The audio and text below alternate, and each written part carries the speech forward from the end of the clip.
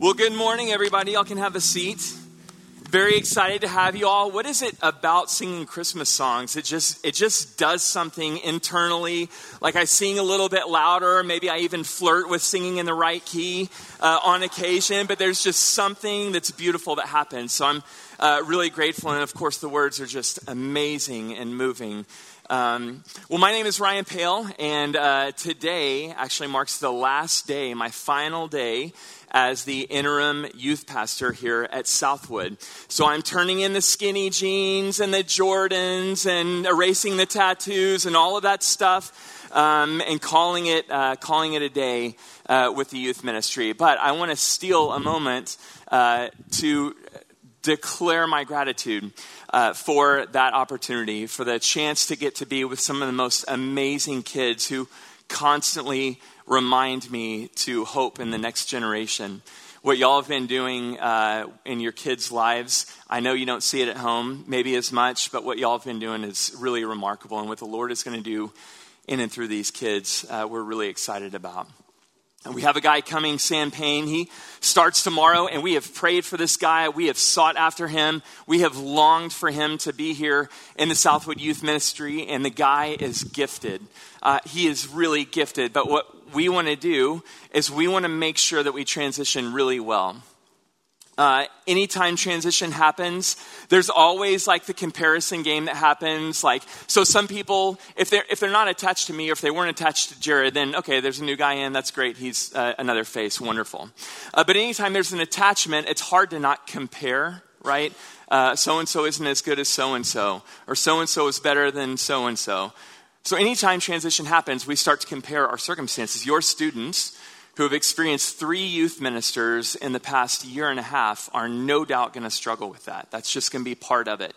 So what we would love for you to do to help us with the transition is to have the conversation with your students. Whenever you hear the comparison game that starts, I wish Sam did this, or why didn't Ryan do that, whatever it is, can you just help your students direct them maybe to 1 Corinthians 3, which Paul is writing to this church that he loved deeply. And he says, guys, I just planted. Some other guy came along and he watered, but it's God who gives the increase. Can you seize those moments when your students might be struggling to compare? Can you seize those moments to say, wow, let's celebrate the role that Jared had in your life, or that Ryan had in your life, and that Sam is going to have in your life? Can y'all just seize that moment to talk to them about the transition, to know that God has provided not just those 3, but all the other youth staff, all of the other college students that have faithfully poured into them? Can you help your students see that God has been with them, God has cared for him, or for all of them through the roles of these different people in their life? If y'all could help with that, that would be outstanding. And in the meantime, Sam's going to be incredible, and it's going to be very easy for him to transition in. Make sense? Good with that? Awesome. Okay, so we're speaking this morning on the story of Balaam. As I would call the prophet, and his donkey. All right. So those of you who are familiar with this, one, I will no doubt get text messages saying, why is Pale the one that's going to talk about the talking donkey? So I'll no doubt get those. I'll look forward to those. But if you've come across this passage, it's usually for one of 2 reasons. One is because you faithfully made it to day like 85 of the Read the Bible in a Year plan. You have been a faithful warrior, and you've made it all the way into February, maybe March, in this plan. And so you've gotten to Numbers 22, which talks about the story of Balaam and his donkey. Or if you're like me, you came across this passage when you got a hold of a King James Bible, because you knew that the King James Bible, they don't use the word donkey in there. And so you find it and then you snicker. All right. And so those are probably the only 2 reasons that you've come across this passage. But what I want to do is I want to say there's actually more to it than just the donkey. And because most of us in here probably aren't Old Testament scholars, I'm going to just assume that for this morning. Because of that, we're actually going to have to do a little bit of work to try to figure out what is it that the Lord is trying to help us to understand. And when I say a little bit of work, what I mean is this, that we have to kind of dig. We have to understand what's happening in Israel. What's been going on, what's happening to them right now, and what's going to be happening in the future for them. So we have to work a little bit. So if y'all would bear with me for like 5, maybe 10 minutes, we're going to talk about the story of Israel up until this point so that we can know what's their relationship with God like. And how does the donkey play a role? What are their assumptions about life at this point? And how does the donkey and Balaam play a role in it? So we're going to spend some time on that. And we're going to find that there's much more to the story than a talking donkey. So first, where are we? Where is Israel at this point? Israel we remember the story, we've heard about it all semester. They have witnessed the miracles of God. They were enslaved, they were oppressed in Egypt, and God, through many, many miraculous events, saved them out of oppression, out of slavery, into freedom. They passed through a sea. When the waters parted, they walked through, and then when Pharaoh decided, hey, I actually don't want the slaves to go free, he chased after them. He sent his army after them. And when they were chasing the Israelites walked through the sea on dry land. And then when the Egyptian soldiers came, then the water rushed in and eliminated the Egyptian army. Like, these people saw that happen. These people saw God guiding them every single day through the wilderness. There's just fire appearing at nighttime, or this unique cloud at daytime that's guiding them through their exact path. They've had every single day just manna. Chick-fil-A appears every single morning for them, and they have all that they need, right? So they've seen the Lord do some amazing things that you and I, frankly, will probably not have a chance to see, but they saw it. They also are stuck in the wilderness. God said, okay, I'm delivering you out of this place, Egypt, and I'm taking you to this place, the promised land. And we're going to get to it this way. And so they're stuck somewhere in this squiggly line that looks like one of my dad's shortcuts. All right, so they're stuck somewhere. And they're tired. So what do they do when they're stuck and they're tired? They get grumpy, they get rebellious, and they whine a lot. They even go so far as to say, man, Egypt was pretty nice. Like, I know that we were oppressed and we were beaten, but at least we didn't have to eat the same thing every day. I know they killed a few of our kids, but at least we had a stable home. We knew where we were going to sleep that night. They started to forget about the oppression. And they started to whine and they started to complain. Some of them went so far as to have a rebellion against God's chosen leader, Moses and Aaron. Blake talked about it a few weeks ago. Rebellion after rebellion, whining and whining and whining. So that's the people of Israel. It's safe to say that they're not in the best place in the world, spiritually or otherwise. Let's check in on their leader, Moses. A couple of chapters before this, Moses, he's sick of it. He's on like the last leg of a road trip. He's like, I'm turning this car around. Like, that's where Moses' mentality is at this point. He's sick of the people arguing and complaining. So they come up to him at one point and they're like, hey, Moses, we're thirsty. And Moses is like, okay, God, can you help me out? The people are whining again, they're thirsty. And God said, yeah, I'll help you. Speak to that rock over there. And as you do so, water is going to pour out of it. And it's going to provide for them, just like I've always done. And so Moses goes to the people, and he sees the people complaining again. These people, if you've ever been to Disneyland, one of the beauties of Disneyland, like, it's magical and wonderful and all that good stuff, so much fun. The beauty of Disneyland, like what I really kind of smirked at later, was the fact that you could see the same conversation of a parent and their kids in like 80 different languages. Every parent in languages all across the world are lecturing their kids about how ungrateful they are, how they spend a lot of money and a lot of time to get them to this amazing magical place, and they're whining because they didn't get a Buzz Lightyear doll, right? So every parent in Mandarin and Spanish and everything are having the same lecture. That's what Moses is dealing with. He's sick of it. So he goes up to the rock that God says, hey, speak to this rock. He goes up to the rock and out of frustration, like, beats the rock and curses the people and says, you ungrateful and rebellious people. He beats the rock and water flows out. And because of that, Moses was eliminated from the blessing. Like, he was supposed to inherit the promised land, to go into the promised land. And because of that moment, he forfeited his blessing. He's not going into the promised land because of that.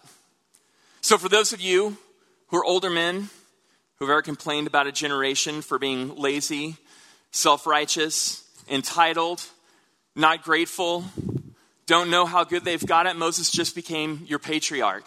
Right? So that's what happened at the rock. So the people are not doing great. But the tide has kind of started to change a little bit. It started to shift. Now the people, after they've wandered through the wilderness for years and years and years, now they've started to encounter these different people, the Amalekites, the Amorites, the people of Bashan. They've gotten through these people. They've waged war against them. They've won. They've beaten them. And they've gone into their land. And they started living in their land.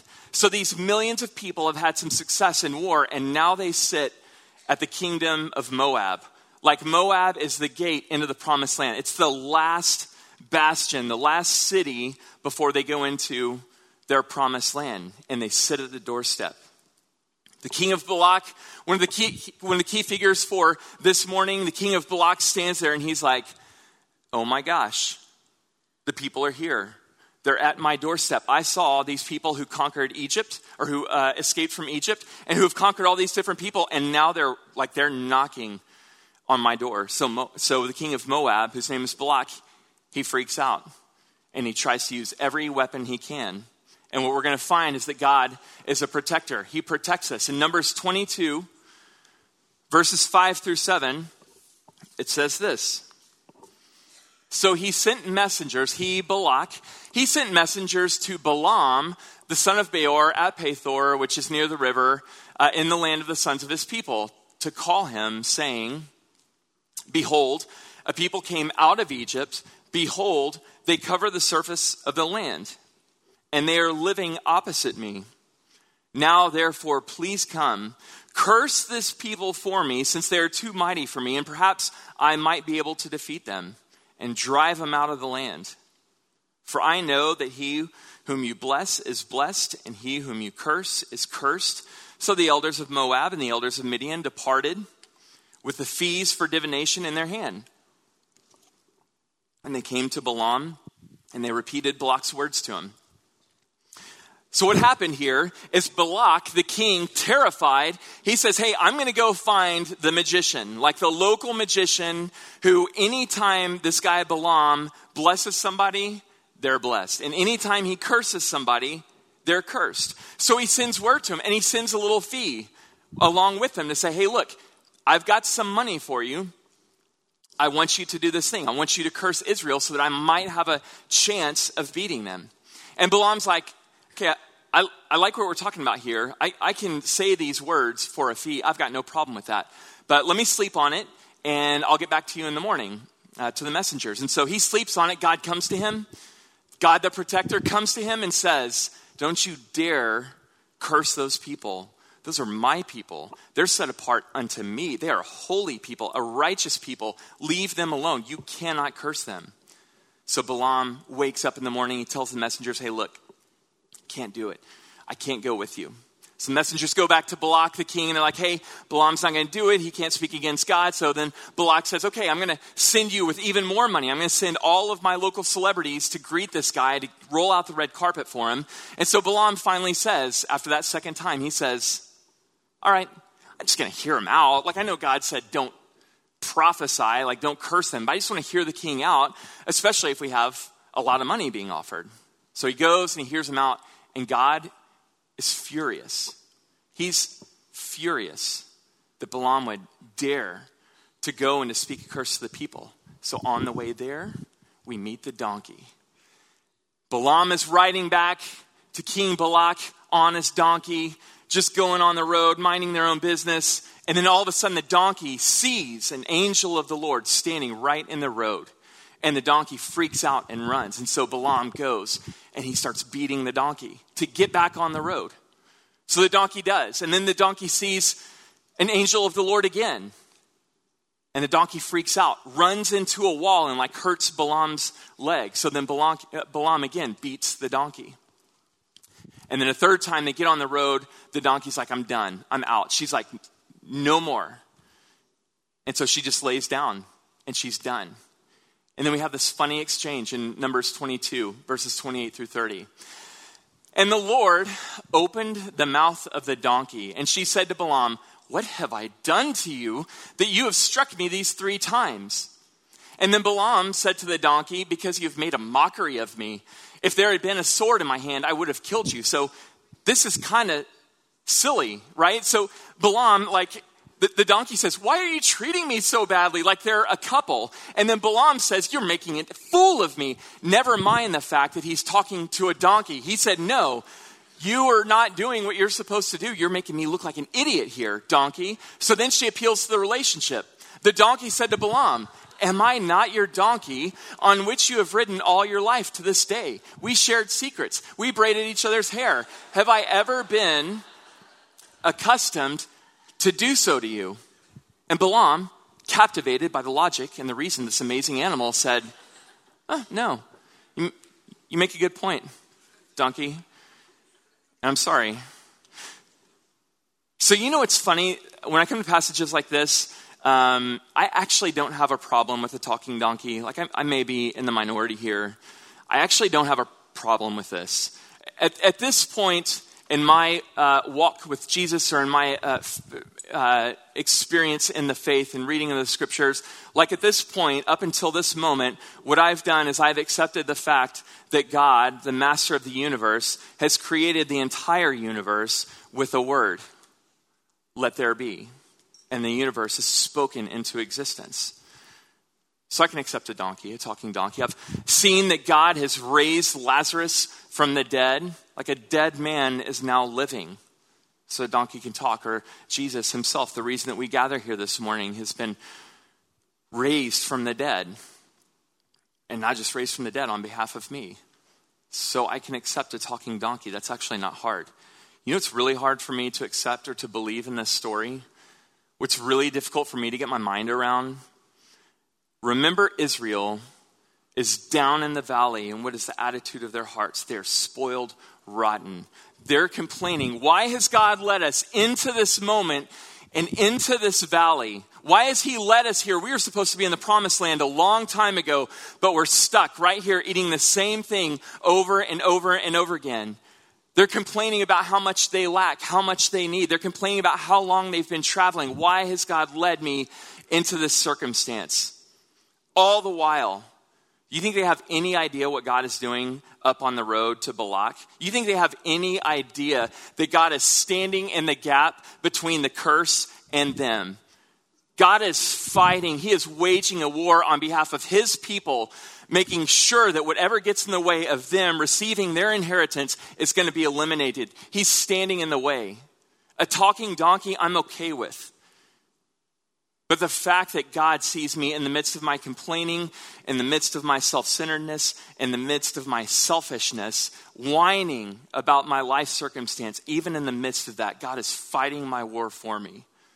That's what's hard to believe. And we don't just see it here. We see it all through the scriptures. Ephesians talks about how we were enemies of God. We had waged war. We were in our own rebellion of God because of our sins and our actions. But God, who is rich in his mercy, sent his son to die on the cross. Or in Romans, it says that while we were enemies of God, while we were in the midst of our all-out rebellion, Christ died for us. God is a protector. He protects us from the curse which we deserve.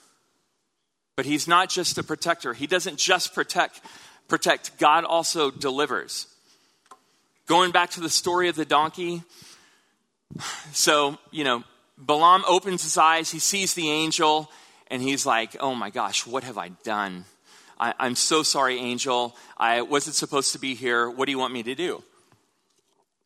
I can go back home. I can go forward. What do you want?" And the angel of the Lord says, "Yeah, go. That's fine. Go and see Balak. Go and see the king. But you're going to say what I want you to say." And so Balaam agrees.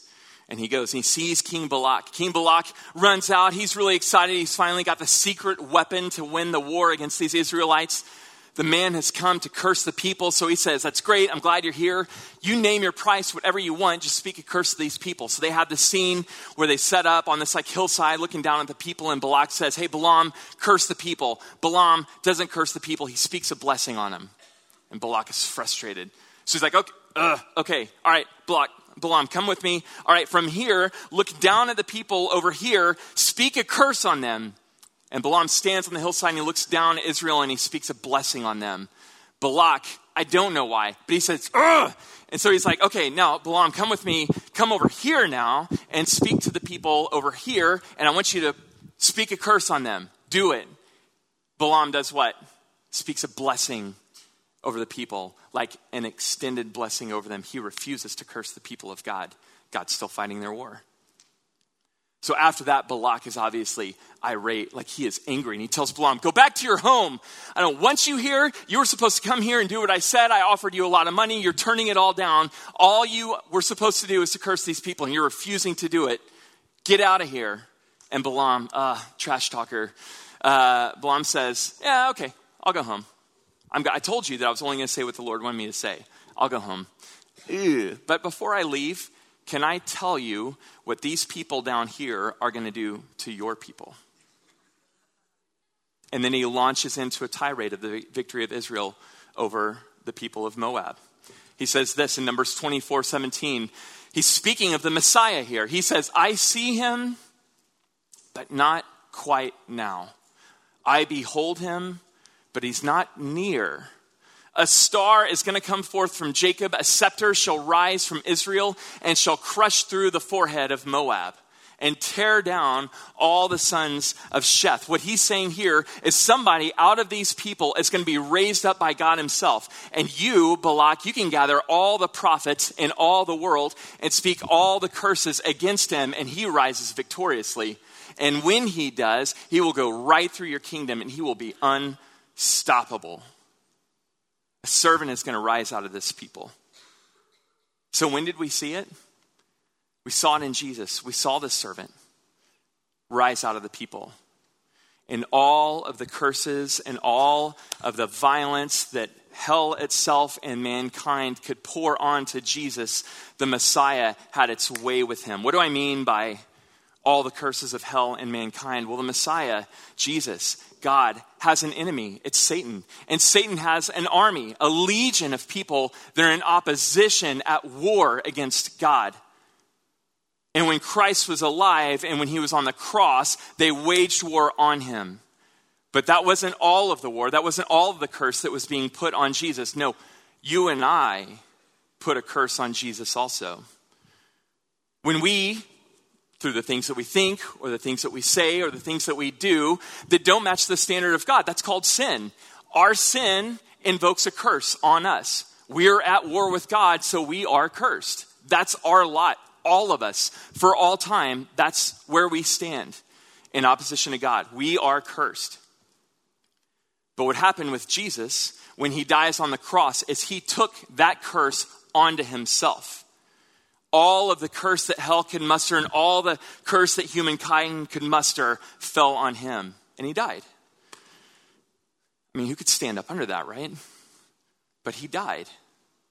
And he rose again, hallelujah. And he rose again victoriously because nobody's stopping him. This is why when it says in John 3:16 that Christ died, God loved the world so much that he gave his only begotten son to die on a cross so that if you believe on him, you shouldn't perish, but have eternal life. You shouldn't perish. You shouldn't fall to your curse.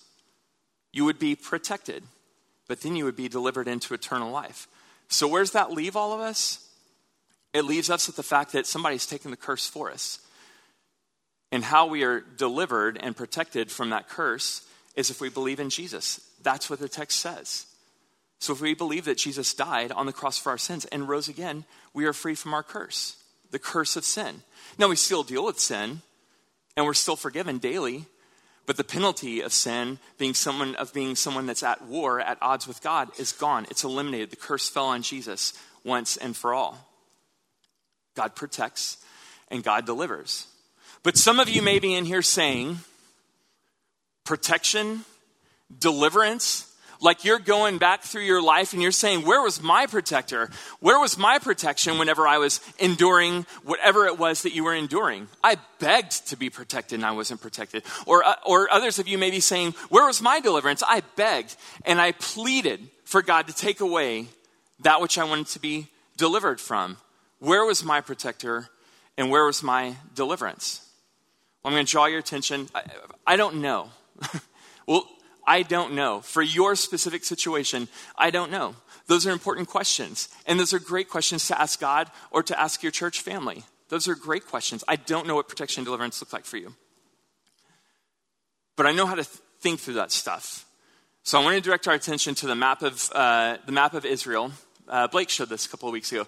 And also for those of you who are helping with communion, y'all can go ahead and head to the back. This is the map of Israel. Remember, they have all the way to the left, they have Egypt, and all the way to the right, they have the Promised Land. And the route that they took was not necessarily what you would call direct. So I'm looking at this and just kind of thinking, reflecting on the book of Exodus and the book of Numbers. So I'm trying to figure out what all happened on that red squiggly line. What all took place? Well, rebellion took place. All over the squiggly line. Enemies encountered them on that squiggly line. The line was long and arduous. This isn't Fiji, all right? They're walking through a wilderness that's desolate. That's what it looks like for them to enter into the Promised Land. It's not direct and it's not quick. It's a long process. But what I see is that God, even in the midst of Israel's faithlessness, God is still leading them to the promise. He doesn't abandon them. He doesn't write them off. He leads them into the promise. Why? Because he always said he would. Because he promised. This is kind of like an illustration of Romans 8:28. This is, we know that in all things God works for the good of those who love him, who have called according to his purpose. That passage there is talking about what God always promised he would do. He's gonna do. We see Romans 8:28 on this. He said you were going to enter the land. You're entering the land. And yes, there's battles, and yes, there's evil, and yes, there's obstacles all around, but the plan is getting carried out. So I don't know why you didn't have a protector or a deliverer. What I do know is that he will protect and he will deliver, and you're moving toward the promise of the upward call of God in Christ Jesus. So what do we do with this? And y'all can come down for communion. So what do we do with this? Well, we think about Matthew 22. It says this. It says, we're to love the Lord our God with all of our heart and with all of our soul and with all of our mind. So I want to leave you with three things following that kind of principle. I want you to feel something. I want you to feel what it's like to be Israel. I want you, if it resonated with you, to find yourself stuck like Israel was stuck. Y'all can pass them out. Y'all can pass out. If it resonated with you that this people was stuck, that they were somewhere that they weren't supposed to be, that they didn't plan on being, I want you to feel that. And what I mean by that is, I don't want you to feel guilty if you're feeling stuck, if you're feeling complaining, if you're frustrated at God. I don't want you to feel guilty about that. I want you to feel it, not be distracted away from it. I want you to not Netflix out of it. I want you to feel that and have that longing for God, understanding that the void is there and not filling it with other things. Don't feel guilty. You know what's beautiful? You know how God delivered Israel so many times in this wilderness? He delivered them one of the times by looking at a staff. Just looking at a staff, and they were delivered. They were freed. What does that tell us? God stands ready to heal and to accept. Stop beating yourself up and just look to God. And he accepts you. He stands ready.